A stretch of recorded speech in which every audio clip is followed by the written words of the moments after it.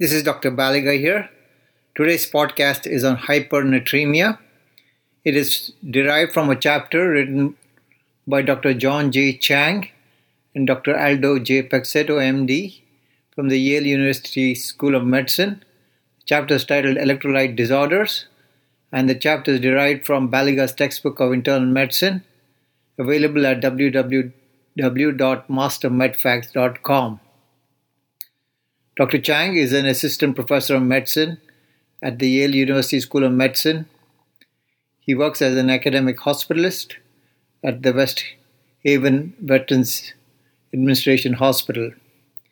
He completed his medical school, internal medicine residency, and nephrology fellowship at Yale School of Medicine. Dr. Aldo J. Pexetto, MD, is professor of medicine and nephrology at Yale University School of Medicine. He also serves as the Associate Chair for Ambulatory Operations and Quality. He is the Clinical Chief of Nephrology and the Director of the Hypertension Center at the Yale New Haven Hospital. Hypernatremia is defined as a sodium concentration greater than 145 milliequivalents per liter. All patients with hypernatremia have hyperosmolality, unlike hyponatremic patients who can have high, normal or low serum osmolality.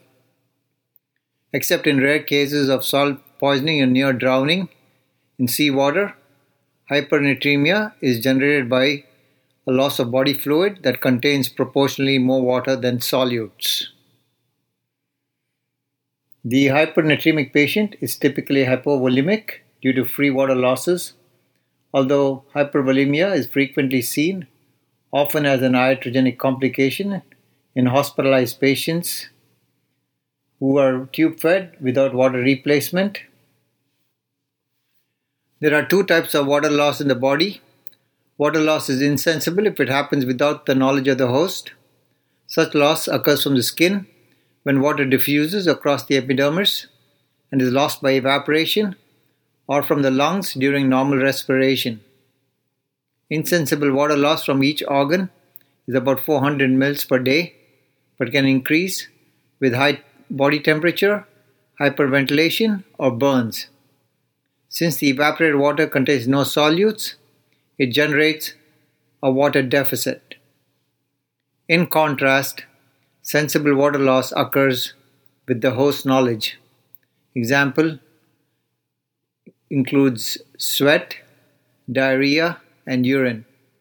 It is not difficult to understand how loss of a hypoosmolar body fluid results in a water deficit. A water deficit can still develop when an isoosmolar or even hyperosmolar body fluid is lost. This is because the loss of body fluid will generate a water deficit as long as the sodium plus potassium concentration in the body fluid is less than the plasma sodium concentration, regardless of the osmolality of the body fluid. This principle is illustrated by the differential effects of two types of diarrhea on water balance. While most diarrheas are isoosmotic, with stool osmolality of 280 to 320 milliosmoles per kilo, they have varying concentrations of sodium and potassium. In secretory diarrhea, the sodium plus potassium concentration in the stool is equal to or greater than the plasma sodium concentration because the secretion of sodium and potassium into the intestinal lumen is directly responsible for the entry of water into it. Since the water loss is in proportion to the sodium and potassium loss, hypernatremia does not develop. Osmotic diarrhea is characterized by the sodium plus potassium concentration that is much lower than the plasma sodium concentration. The water loss in osmotic diarrhea is due to non-reabsorbable solutes, example lactulose, in the intestinal lumen, which draws out only water. As a result, water loss is proportionally greater than the sodium plus potassium loss, leading to hypernatremia. Osmotic Diuresis ensues when certain solutes such as urea, glucose, and mannitol accumulate in the tubular lumen in high enough concentration to exact an obligatory high urine output. The high concentration of urea, glucose, or mannitol makes the urine hyperosmolar. The urine osmolality is routinely elevated to over 600 milliosmoles per kilo, and yet the urine sodium plus potassium concentration is much lower than the plasma sodium concentration, which accounts for the generation of hypernatremia. Diabetes insipidus is a condition in which the kidneys fail to appropriately elevate urine osmolality according to plasma osmolality, either because of deficiency in ADH synthesis, that is central diabetes insipidus, or because of resistance to ADH action in the collecting tubules, that is nephrogenic diabetes insipidus, resulting in renal water loss regardless of solute intake. If a patient with diabetic insipidus does not ingest enough water to keep up with the renal water loss, hypernatremia develops. Common causes of central diabetic insipidus include pituitary tumors, brain tumors, head trauma, subarachnoid hemorrhage, immune conditions such as Langerhans histiocytosis, sarcoidosis, granulomatosis with polyangiitis, craniopharyngeal surgery, familial central diabetes insipidus, and idiopathic diabetes insipidus.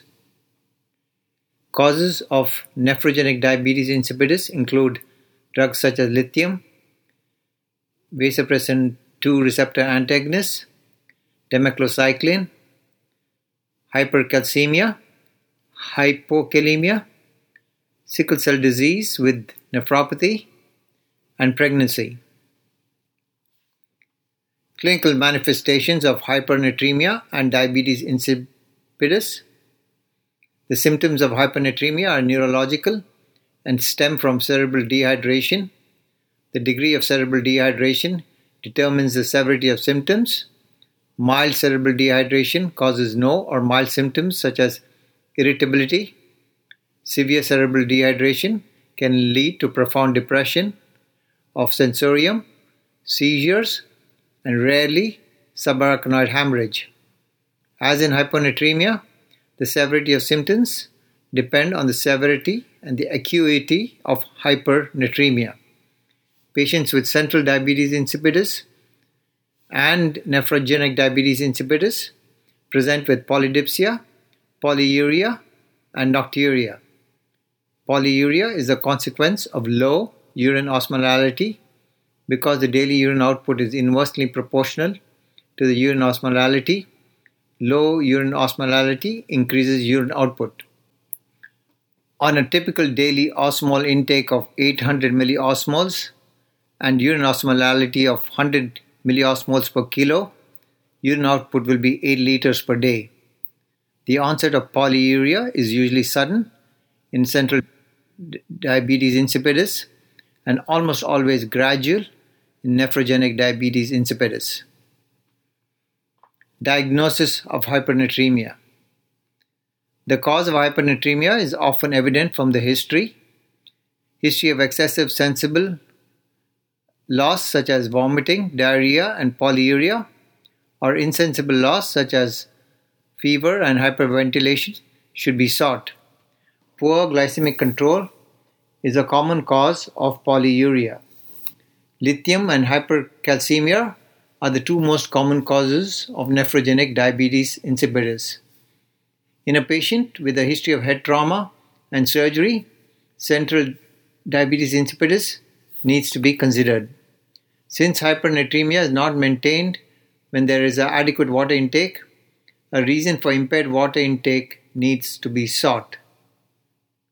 Acquisition of such information, however, is not always possible because a patient with hypernatremia may be confused or obtunded. When the cause of hypernatremia cannot be determined because of a lack of historical information or remains uncertain in spite of it, measurement of urine osmolality before and after administration of desmopressin, which is a synthetic analog of human ADH, along with plasma measurement of plasma ADH concentration can help distinguish various causes of hypernatremia. If the maximal urine osmolality remains below 300 milliosmoles per kilo in hypernatremia, a diagnosis of complete diabetic insipidus, central or nephrogenic, is made. If the urine osmolality is between 300 and 800 milliosmoles per kilo in hypernatremia, then partial diabetes insipidus, that is central or nephrogenic, is present. The distinction between central and nephrogenic diabetes insipidus is made by the response in urine osmolality to administration of desmopressin. The dose of desmopressin is 1 microgram subcutaneous or 10 micrograms intranasal. If the maximal rise in the urine osmolality in 2 hours is less than 10%, nephrogenic diabetes insipidus is diagnosed. If it is greater than 50%, central diabetes insipidus is confirmed. If the rise in urine osmolality is between 10 and 50%, measurement of plasma ADH allows the distinction between central diabetes insipidus and nephrogenic diabetes insipidus. Plasma ADH concentration is low in central diabetes insipidus and high in nephrogenic diabetes insipidus. The causes of hypernatremia fall into 2 broad categories. The first, which is not so common, where solute gain is greater than water gain and includes soil poisoning or tube feeds without water replacement. The second category, which is more common, is where water loss is greater than solute loss, and these conditions include 1. Cutaneous water loss, such as insensible loss or in sweat. 2. Pulmonary water loss, insensible loss. 3. Gastrointestinal water loss, such as in osmotic diarrhea and vomitus. And 4. Renal water loss, such as in central diabetes insipidus, nephrogenic diabetes insipidus, osmotic diuresis, and gestational renal water loss. Evaluation of hypernatremia includes measurement of urine osmolality. When the urine osmolality is greater than 400 milliosmoles per kilo, it suggests that the renal water conserving ability is functioning. In non-renal losses, hypernatremia will develop if water intake falls behind hypotonic fluid losses from excessive sweating, the respiratory tract, or bowel movements. Lactulose causes an osmotic diarrhea with loss of free water. Renal losses include when there is severe hyperglycemia, which can cause translocational hyponatremia. Progressive volume depletion from glycosuria can result in hypernatremia. Osmotic diuresis can occur with the use of mannitol or urea. When the urine osmolality is less than 250 milliosmoles per kilo, hypernatremia with the dilute urine, that is osmolality less than 250 milliosmoles per kilo, is characteristic of diabetes insipidus. Central diabetes insipidus results from inadequate release of ADH.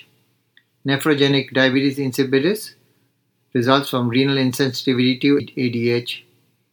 Common causes include lithium, democlocycline, relief of urinary obstruction, interstitial nephritis, hypokalemia, and hypercalcemia. Treatment of hypernatremia. Hypernatremia represents a state of water deficit. Naturally, the first goal in the therapy of hypernatremia is to replace the water deficit to lower the plasma sodium concentration. The first step is the estimation of existing water deficit. Because the equation for estimating water deficit calculates only the existing water deficit, any ongoing water loss must be added to the existing deficit when calculating the hourly rate of water replacement. Insensible loss from the skin and lungs amounts to about 800 mL per day. The fraction of stool and urine that constitutes solid-free loss can be estimated by dividing the sum of the sodium and potassium concentrations by the plasma sodium concentration and multiplying this value by the total output. In the absence of solid deficit or ongoing solid loss, D5W or enteral water is appropriate. Half normal saline is used when there is a coexisting sodium deficit or an ongoing sodium loss, as it is important to replace sodium to correct hypovolemia. As long as the sodium plus potassium concentration in the intravenous fluid is lower than the sodium plus potassium concentration in the urine, plasma sodium concentration will fall. A buildup of intracellular osmoles minimizes cerebral dehydration during hypernatremia, but the dissipation of the same intracellular osmoles is necessary to prevent excessive cerebral edema during correction of hypernatremia when the failing plasma sodium concentration moves water into the cell. Rapid normalization of hypernatremia before the loss of the intracellular osmoles can lead to severe cerebral edema and seizures. This phenomenon has been observed mostly in pediatric populations and only rarely in adult populations. Nonetheless, a reasonable approach is to lower the sodium concentration by no more than 10 milliequivalents per liter in 24 hours if hypernatremia has been present for more than 24 hours. The second goal in the therapy of hypernatremia is to reduce ongoing water loss. Since daily urine output is directly proportional to the daily osmol intake, the reduction in sodium chloride and protein intake lowers urine output in diabetes insipidus. In central diabetes insipidus, replacement with ADH analog DDAVP corrects the deficiency, normalizes urine output, and prevents hypernatremia. In fact, care must be exercised to prevent hyponatremia as a consequence of overtreatment. In lithium-induced nephrogenic diabetes insipidus, discontinuation of lithium may or may not be curative, depending on whether nephrogenic diabetes insipidus has become irreversible. When the underlying cause of nephrogenic diabetes insipidus cannot be corrected, other strategies may be used to decrease urine output. Volume depletion induced by thiazide or amiloride enhances proximal sodium reabsorption. The resultant decrease in the distal solute and water delivery lowers urine output. At the cellular level, water reabsorption increases because both thiazide and amiloride stimulate the insertion of aquaporin II water channels in the apical membrane of the collecting duct. NSAIDs increase sensitivity to ADH by inhibiting the synthesis of prostaglandins, which antagonize the action of ADH. How to replace water deficit in hypernatremia? It's a 5-step process. Step 1 is to calculate the water deficit. Step 2 is to calculate the rate of correction for water deficit. Step 3, calculate the ongoing water loss. Step 4, calculate the hourly rate of water replacement. And step 5, choose the type of fluid. Step 1, calculation of the water deficit. Water deficit equals total body water multiplied by plasma sodium minus 140 divided by 140, where the total body water equals 50% of the lean body weight.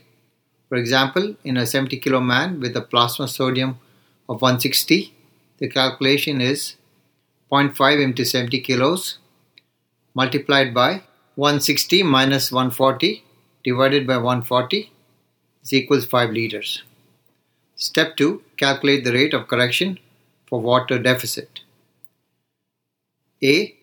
If hypernatremia is persistent for greater than 24 hours, lower the plasma sodium by no more than 10 milliequivalents in 24 hours. The number of days to replace water deficit equals plasma sodium minus 140 divided by 10 milliequivalents per day. Therefore, in this instance, 160 minus 140 divided by 10 equals 2 days. The rate of water replacement in mils per hour equals water deficit divided by number of days to replace water deficit into 24 hours. So water deficit was 5,000 mils, that is 5 liters, divided by 2 into 24 hours, that equals 104 mils per hour. When the hypernatremia is less than 24 hours, the plasma sodium may be lowered to 140 in 24 hours. The rate of water replacement in mils per hour here in this instance equals water deficit divided by 24 hours. Step 3. Calculation of the ongoing water loss. The urinary volume in this patient was 150 mils per hour. Urinary sodium was 50. Urinary potassium was 30. The calculation of the ongoing water loss includes calculation of insensible water loss, urinary water loss, and GI water loss. In this instance, the insensible water loss is 800 mils per day, or about 35 mils per hour. The GI water loss is calculated by stool volume multiplied by stool sodium plus stool potassium divided by plasma sodium. In this instance, if there is no GI water loss, it's 0 mils per hour. The urinary water loss in this instance equals urinary volume in mils per hour multiplied by urinary sodium plus urinary potassium divided by plasma sodium. Therefore, in this instance, it was 150 mils per hour multiplied by 50 plus 30 divided by 160. That equals 75 mils per hour. Step 4 involves calculation of the hourly rate of water replacement. Rate of water replacement in mils per hour equals water deficit replacement plus ongoing loss replacement. The water deficit replacement equals 104. The ongoing loss replacement equals 35, that's the insensible water loss, plus 75, that's the urinary water loss. So the total of 104 plus 35 plus 75 equals 214 mils per hour. Step 5, choose the type of fluid. In the absence of a solid deficit and ongoing solid loss, give D5W or water by PO or nasogastric tube or PEG tube at the rate determined in step 4, that is D5W at 214 mils per hour. In the presence of a solid deficit and or ongoing solid loss, give half normal saline or 1/4 normal saline. Only 500 mils and 750 mils are free water in 1 liter of half normal saline and 1/4 normal saline respectively. Therefore, half normal saline at 428 mils per hour is the type of fluid. This is calculated by multiplying 214 mils per hour by 2. In the instance of 1/4 normal saline at 285 mils per hour is the replacement. This is calculated by multiplying 214 mils per hour by 4/3. This is in a nutshell how to replace water deficit in hypernatremia.